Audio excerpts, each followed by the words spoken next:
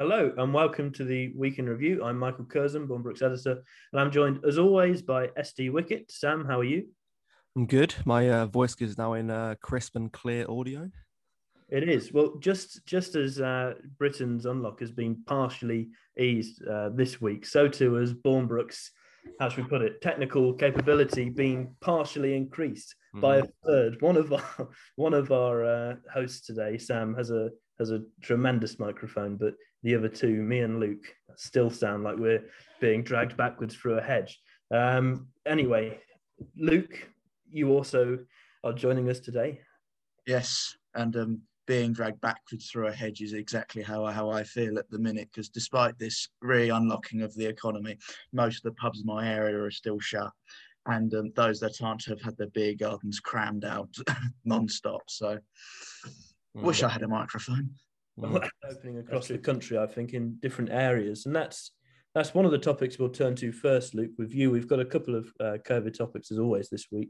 Luke, you're going to be talking about the downplaying of the success of Britain's vaccine rollout. And Sam, you'll be talking about the inflation of COVID figures over the past year. But I think we'll start with the first one. Luke, what do you want to tell us about the vaccine? This week I want to talk about Boris Johnson's rather bizarre comments over the vaccine. He sort of took a hammer blow to what can be one of the government's key achievements throughout this pandemic, which is the vaccine rollout. Now, as COVID cases and its hospitalizations and deaths have been falling for some time, the Prime Minister, instead, rather than holding up the vaccine rollout as a beacon to the rest of the world, he has instead sidelined it and declared that it is in fact been the government's lockdowns that have created these favourable conditions. And this contradicts, I think, much of the scientific evidence we have seen over the last few weeks, such as other countries, such particularly the European continent, currently undergoing a third wave of the virus. And the missing link with them is an effective vaccine rollout, because it's been far too bureaucratic with the European Union. So I think that the main question we could take from this is that does the vaccine work? Because if the vaccines haven't been the cause of reduced COVID infections or deaths, then what is the point? And a further comment Johnson made was that the unlocking of society, well, basically the high street and outdoor hospitality, will lead to a rise in deaths because people are coming into contact more often. And it just seems like what we've seen over the last year. I know I've played that phrase to death, but of prime ministers justifying the previous lockdowns and paving the way for future lockdowns. And if the lockdowns are perfect in stopping deaths, and with the downplaying of the vaccines now its only weapon, what's to stop the government from doing it once more?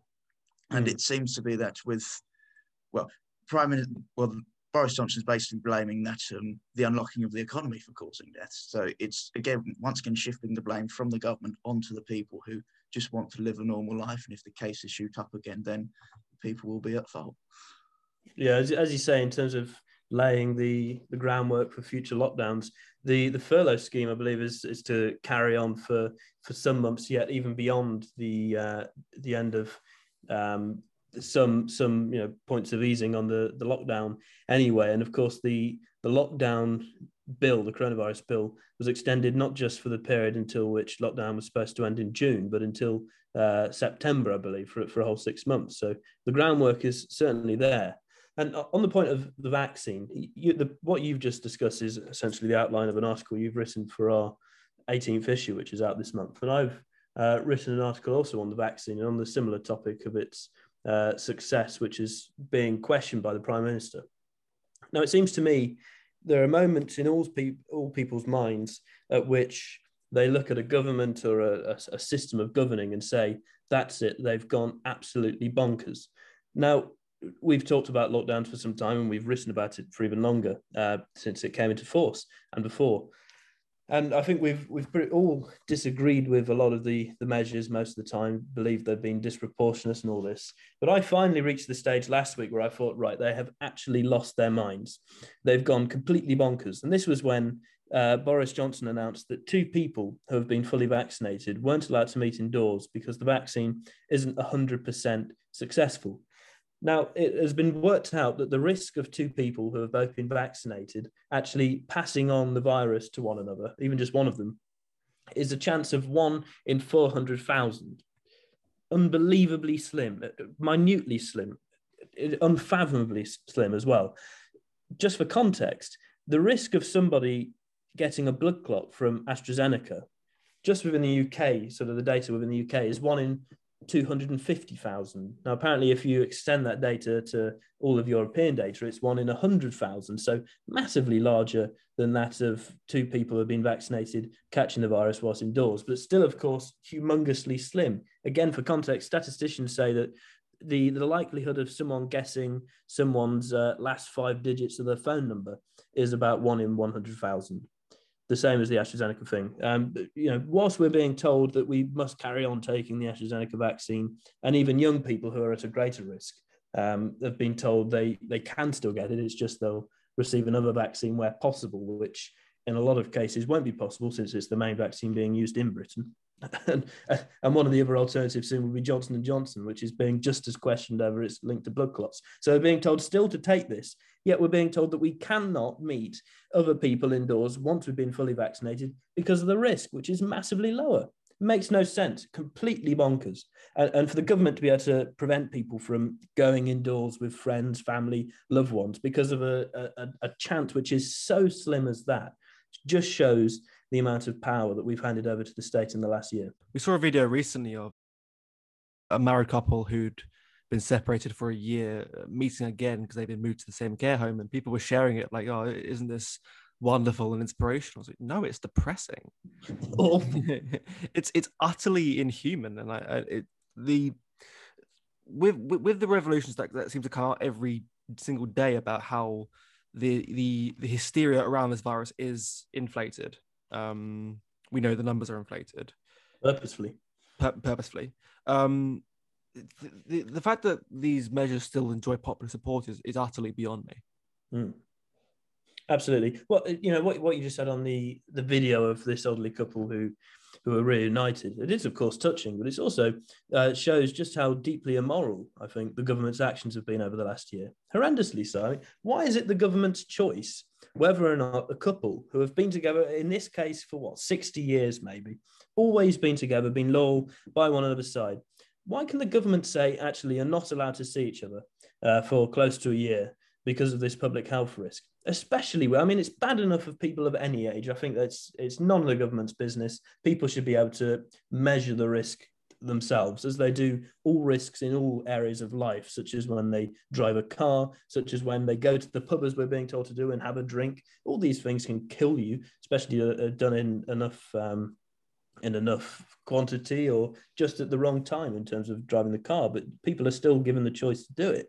And, when you've got old couples, in some cases, though it sounds bad to say it, factually close to death because of their age, nothing else, or perhaps also because of other health conditions, to say you're not allowed to see each other for close to a year and possibly in your dying moments isn't just wrong or disproportionate. It's deeply immoral. It's horrendous.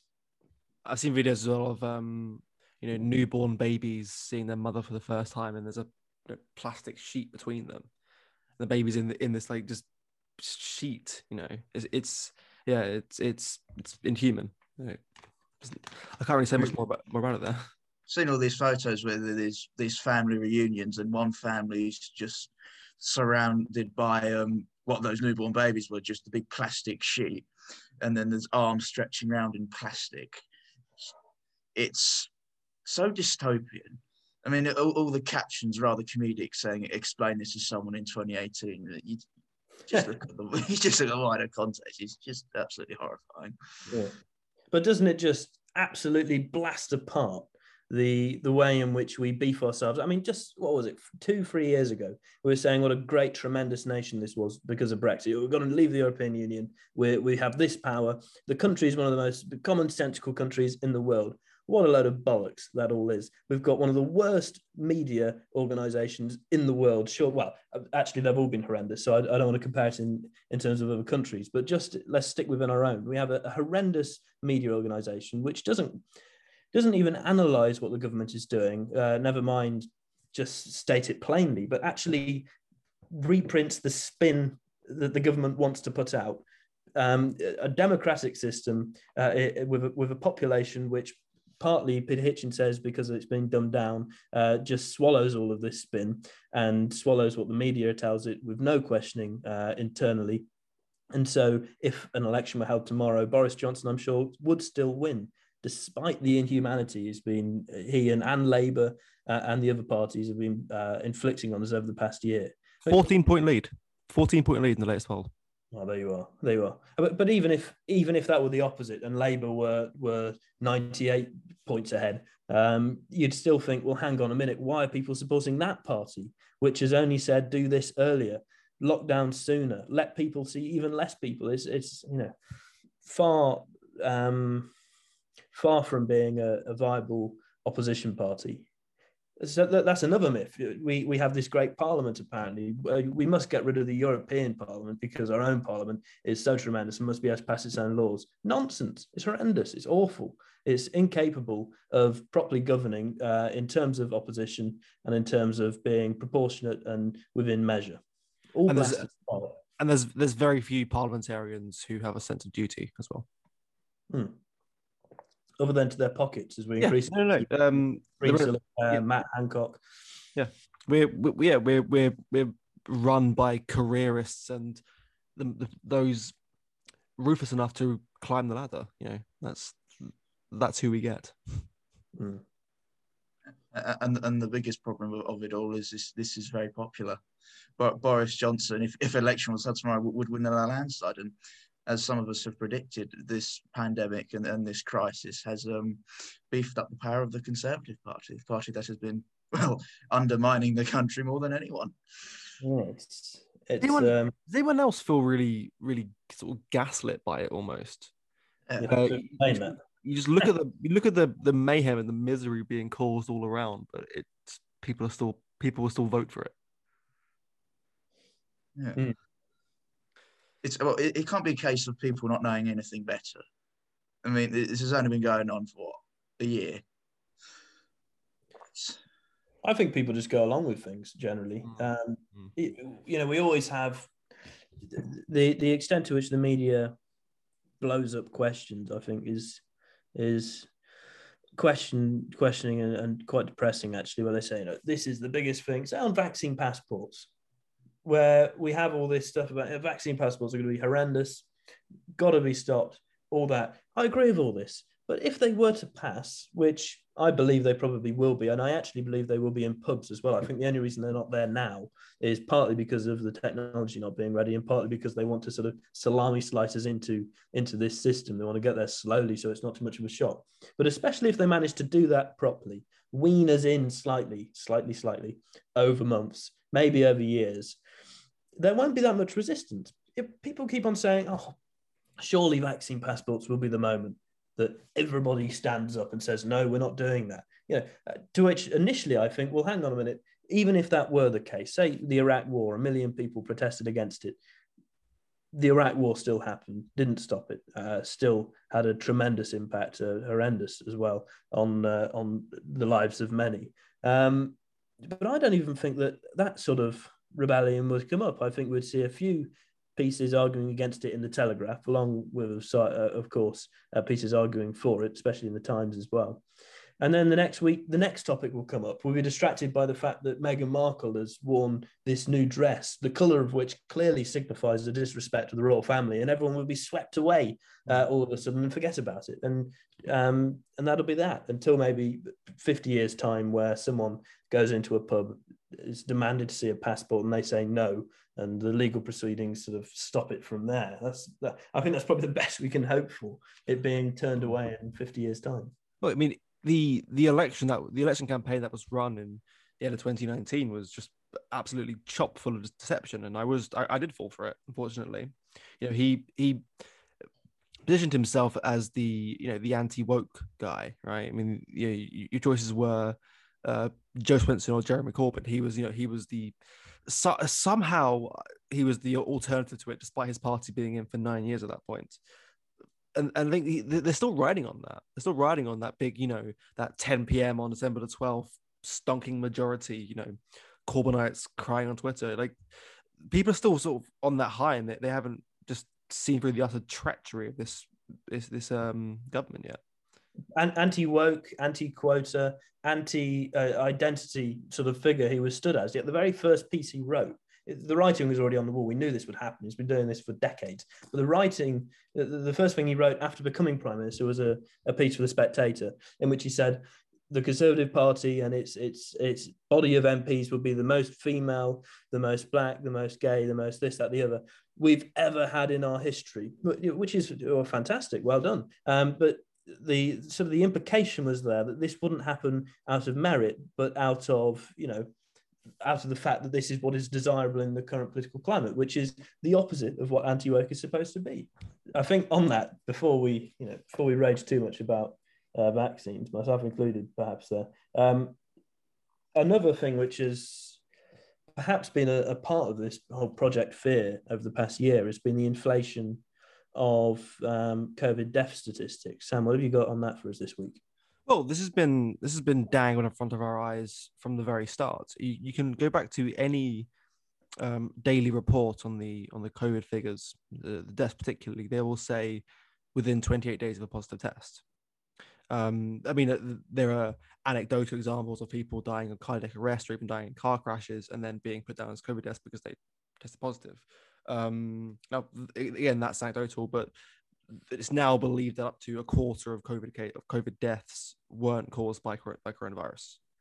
The deceased just happened to have the virus, which, as we know, for most people is either very mild or completely without symptoms. So anyone could die for any reason, but if they had antibodies, they would go down in the COVID figures, which, now that's been blown apart. I was expecting there to be some, dip in public consent for all this stuff, but no. If everything that's transpired over the last couple of months isn't going to stir up public disobedience, then I'm not sure what will. Yeah, well, if drone spying on dog walkers last March didn't rile up the masses, I think being asked for ID at a pub will just go flyby, really. No, so and ID at a pub's fine. You haven't seen the ID pub. I don't want 12-year-olds going in there and getting a pint, but it's just a complete invasion of privacy, and it's a prerequisite for being able to go into the pub. Some people in the sector have come out and said that they won't demand vaccine passports, and I'm sorry, we're back onto this, but and that's encouraging, but yeah. These COVID figures have been inflated from the start, of course, and the biggest proof of that was during the winter where we didn't have a flu outbreak. Yeah. No one died of the flu, and people put that down. All the experts put that down to social distancing and mask wearing, but people were still dying of COVID. So, once again, the scientific method doesn't stand up to the scientific method. Oh. Yeah. That's another thing too, is that remember when Hancock came out and said that the PCR tests could be up to 93% inaccurate. So the amount of actual infections is inflated too massively. And also, if you consider the fact that if the virus has just completely permeated the UK, then anyone who's left their house in the last year has been exposed to the virus. So the actual rate of infection is much lower than we thought it was. The death toll among the infected animal population and compared to the purported death toll is much lower. This virus has been in the UK since at least November 2019. Yeah. So that means it'd be ravaging the country for 3-4 months before the lockdowns came, and that's when the hysteria blew up. So imagine how many COVID deaths happened in the winter of 2019 when Boris got his landslide. Yeah. Of course, that coincided with the flu season. No one noticed it. Well, I think an interesting point as well. I've not read anything on this that links the two, but I imagine there must be some sort of linkage. There's two stories in the inflation of COVID statistics. One of them is around deaths, and as you said, Sam, people who had the virus have then died, and whether or not the death has been caused by the virus itself, it's been listed as a COVID death. Therefore, boosting up the statistics. The other story is, as you also said, is the sort of the failure of the PCR testing, which in so many cases is inaccurate, and not only because of the testing itself, but also a lot of the PCR testing facilities where the tests have been returned to and have been examined and worked out, there have been sort of poor practices, people not following certain guidelines around testing in such facilities, meaning that a lot of the tests were not only showing them not wrong the results, but were being accidentally tampered with to an extent that the contamination, that's what I'm looking for, that there was contamination between the tests. Now, of course, a negative test, if it came into contact with a positive test, would still come out negative. A negative can't become positive. However, what was happening is that many tests that were actually positive were being contaminated by negative tests and therefore showing as negative. So the negative rate from this was boosted massively. Now, if you link those two stories together, surely you've not only got a state where people who have COVID are dying of other things but still being listed as COVID, but also a state in which some of those people who are being listed as having COVID might not have even had COVID. So not only did they not die of COVID and then have it listed as COVID, but they didn't even have COVID and then died and it was listed as COVID. Now, that is something I'm sure where someone would like to put me up and say I'm wrong. That really was an open question, whether or not that could be the case, as I'm neither a statistician, an epidemiologist, or any of the other learned things that so many other respectful people are. But that surely seems to me, in terms of common sense, to be a possibility. Well, I can't speak for someone on the other side of the aisle on this, but I can pretend to be them for a moment. You want to kill Granny? Trust the science, you racist.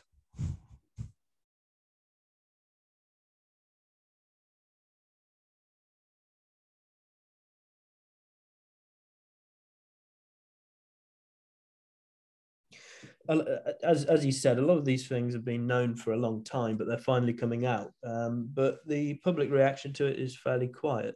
And I think because the media reaction to it is fairly quiet. It's not. Yeah, the media's been very quiet. So when I was looking for an article to read about this, I searched UK COVID figures 25% lower than reported, and I had to go to the 5th page of news to find an actual article on that. Really? Wow. Yeah, it's been buried deep in Google. Right. Been given the Great Barrington Declaration. Well, yes, exactly. Well, I think part of that might be that, the media, along with the government, has for so long pursued a certain course of action in terms of the government, but pursued a certain viewpoint in terms of the media. It's been revealed that this was wrong, and so it's trying to cover its back, which might be going back to the other topic, why the government, and Boris in particular, is saying what he's currently saying about vaccines and lockdowns, because he wants to try and make it even more stronger case that the lockdowns do work, and he's willing to sacrifice the vaccine success in order to do that. But there you are. That's one approach, not one that we'd like to take. Well, since Sam, you called me a racist for opposing some of the government's draconian COVID measures, we'll go into the last story, which is about the universities now are being told that to correct students on spelling, grammar, and punctuation is elitist, and they're setting up new inclusive assessments so that these sorts of things aren't being criticised too strongly. Now, when I first read this, it was doing the rounds on, in the papers, and flicked on social media briefly and saw it on there. People were talking about it as if it was new. But crikey, we've finally reached this stage where education has been so downgraded that we're not even correcting poor grammar and spelling and punctuation, all this.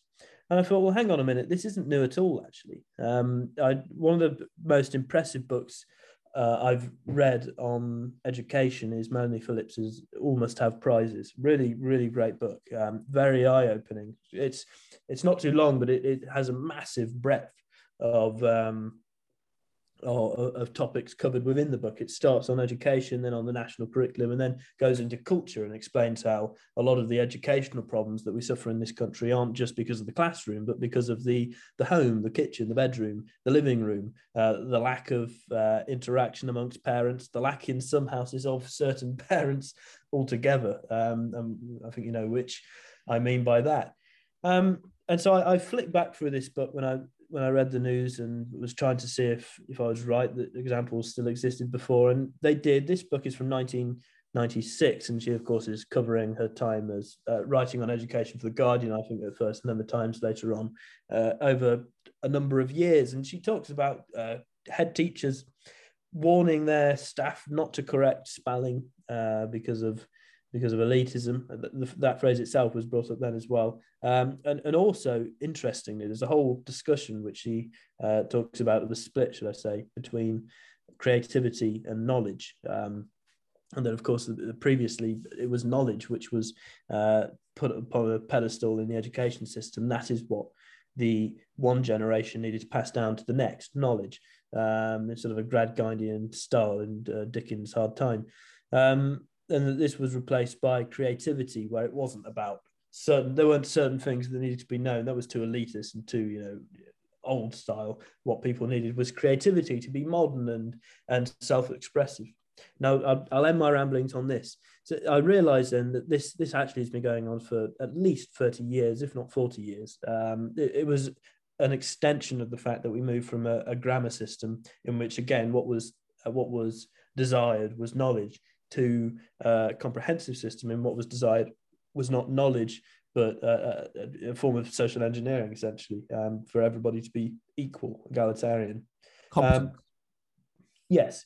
What's been changed from the narrative then and now, which is a great sign, really, of just how further down the gutter we've got in terms of our social cohesion, is that as well as being elitist, these universities are now saying that correcting students for poor grammar, punctuation, spelling, etc., again, isn't just elitist, it's also racist. And I'll leave you to pick up the scraps on it wouldn't be a dialogue in the early 21st century if that word didn't pop up at some point. Absolutely. I'll just open by saying that it's not racist to have standards. It's racist to imply that minorities are incapable of reaching those standards.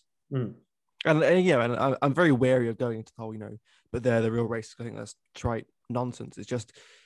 It's people who are so utterly blinded by their own sanctimony that they have no self-awareness. They can't see how uncomfortable it makes the recipients of this, what they think is being, a leg up. It's so patronizing, it's so condescending, and it's so just anti-factual when you look at the attendance in what grammar schools there are left are very largely ethnic minority,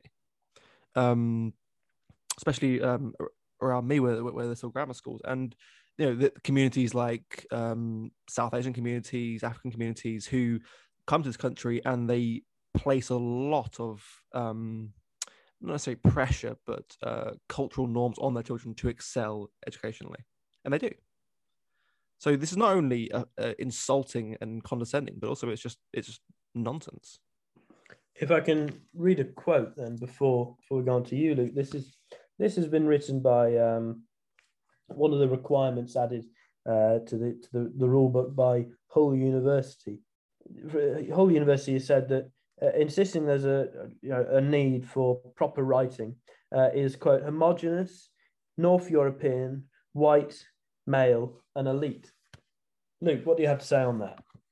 I mean, is the source for this new madness, I'm going to call it madness, is the new religion of postmodernism cementing itself.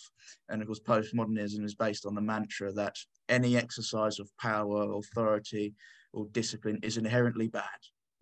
And of course, this is why correcting your child's spelling is now equivalent to persecuting the Jewish people. It's they can't distinguish between authority and just totalitarian horror, and it's very dangerous. And the second part is that they don't believe in universal truth, because once again, believing in a universal truth makes you on the way to genocide eventually. It's complete paranoia. This is why maths is racist, because the only reason why inventions have happened, why humanity has decided to figure out the world, is not because figuring out the world to understand it better and hopefully improve all our lives. It's with the sole purpose of persecuting others. It's it's complete paranoia. That's all I can say, rather than stupidity. See, math is a confusing one because it could be seen as that, but also it could be seen as cultural appropriation because it was first used in the East. So you really got to. Well, they come to the same conclusion. Yeah, the West is using maths to persecute and oppress others. I mean, it's almost masking our slide into utter mediocrity. Yeah. And it's like we were saying on the roundtable, Michael, this bizarre utopian notion that no one is allowed to be better than anyone else, like on the individual level. No one's allowed to succeed. Anyone who breaches ahead and goes ahead has to be pulled back into the comprehensive. You can't go to grammar school. Yeah. Well, also interestingly, it's not only about people being better, which I think could start to frame the conversation in the wrong direction, but being different. So some people are academically geared, and some people are geared towards, say, more physical work, manual work, or other forms, maybe creative work as well. Now, when I say more geared towards, that could possibly be from birth, who knows, or maybe a result of someone's upbringing, or perhaps a combination of the two. But either way, people have different capabilities on different areas. And so it comes to the point where the very people who stress the importance of individuality and breaking away from the old stale homogenous system are themselves trying to create a stale homogenous system. It just happens to be new rather than old. So the whole Blairite idea that all children must go to university, half of students at the least must go to university was his aim, which has now been fulfilled by the so-called Conservative Party as of last year, is itself a stale, homogenous idea. It presumes that there could be nothing worth gaining within a system of apprenticeships or within people pursuing the arts, by which I don't mean history and English, but arts in a more musical and painting sense, that sort of type. So it's quite ironic in that sense that those who want to break down the homogeneity of the old society are creating a new, more dull, more technocratic, fairly useless one as well, in which we have a country which can't bloody build anything. Well, the irony of that is that postmodernism is an ideology which believes solely in power relations. Yeah. And that if someone is above in the hierarchy, if someone can write better than someone else, spell better than someone else, that's bad because that difference can lead to oppression, can cause oppression. And of course, the solution to that, ironically, is that those at the bottom it's very Marxist in its thinking, that the bottom order must subvert the top and become the new ruling elite. That's why, we can go back to cancel culture, that's why no dissent can exist against it. Yeah. Well, on that, we're talking about those who want to beckon in this new hideous Marxist age. I think it might be fitting to turn to Black Lives Matter. And Sam, you've got a story on this for us. We're into the miscellaneous topics now. What is it that you've been reading on BLM this week? Yes, well, it's when I first covered the story, I sort of found the funny side in it. How someone who's a group that has managed to raise tens of millions of dollars in donations from the public and from the celebrity class have now seemingly spent that money on luxury accommodations in predominantly white neighborhoods. That's the funny side, but once I sort of thought about it more, I saw the real sad and pernicious side of it, where again, if you look at the amount of money raised, is there a school set up in a poor neighborhood? Is there money being given to set up a non-profit to get kids out of gangs or to get guns off the street? Or is there a scholarship fund or a community center where kids can go and find paternal or maternal figures in their life? There's none of that. Not a penny's been spent on tangibly benefiting Black people in America, and this is a symptom of it. This is the amount that we've been bombarded with the rhetoric of this group over the last year. If at the end of all of that they'd put aside this money for real good use. I mean, good use, not not top down change in society, but tangible benefits for the Black community, I would have said fair enough. But no, it's gone full con now. And anyone who's given money to this group in the last year should really look at themselves and what they're putting their money into. It's a nice house, though. Got to admit. It is fantastic. It's got a big swimming pool. Lovely houses. That's all right. But they were spent on false pretenses. Yeah. Well, social justice is not about equality. It's a racket. Oh, it's very lucrative. Yeah.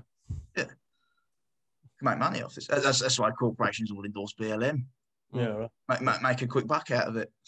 Yeah. They don't care about quality. But it isn't just money. It's social currency as well. It's if you want to figure out why wokeness is so permeated, it's because it's a one-way ticket to high status in the mainstream. You can be as mediocre as it gets. If you are willing to say the right things, then they'll put you front and center. Yeah. I mean, the amount of utter mediocrity right now in film and television and music and art, they're not there because they're talented or they're thought-provoking. They're there because of their symbolic value and the things that they say. And the frustrating thing is that the same thing is then replicated in the opposition to what's happening. Prime suspect Lawrence Fox, absolutely dull, boring. One of those. It's so had 2 minutes of fame because of Question Time, in which he questioned Meghan and then thought that he was a political superstar and ranted about a load of old rubbish without actually knowing very much. I think he got stung, didn't he? Remember the issue where a film came out, was it Dunkirk or something like, I don't know, where there was a high representation of people of an Asian background, and he was saying, "Oh, it's ridiculous. There weren't that many people of this type fighting in the Second World War. Why are they showing it in the films? It's PC gone mad." And people had to point out to them, "Well, actually, a lot of people from across the British Empire at the time did fight for the Brits, and that you might be wise to place your criticism elsewhere." And he said, "Oh, well, I was wrong on that, but look at this PC gone mad here." And you think it's so mediocre.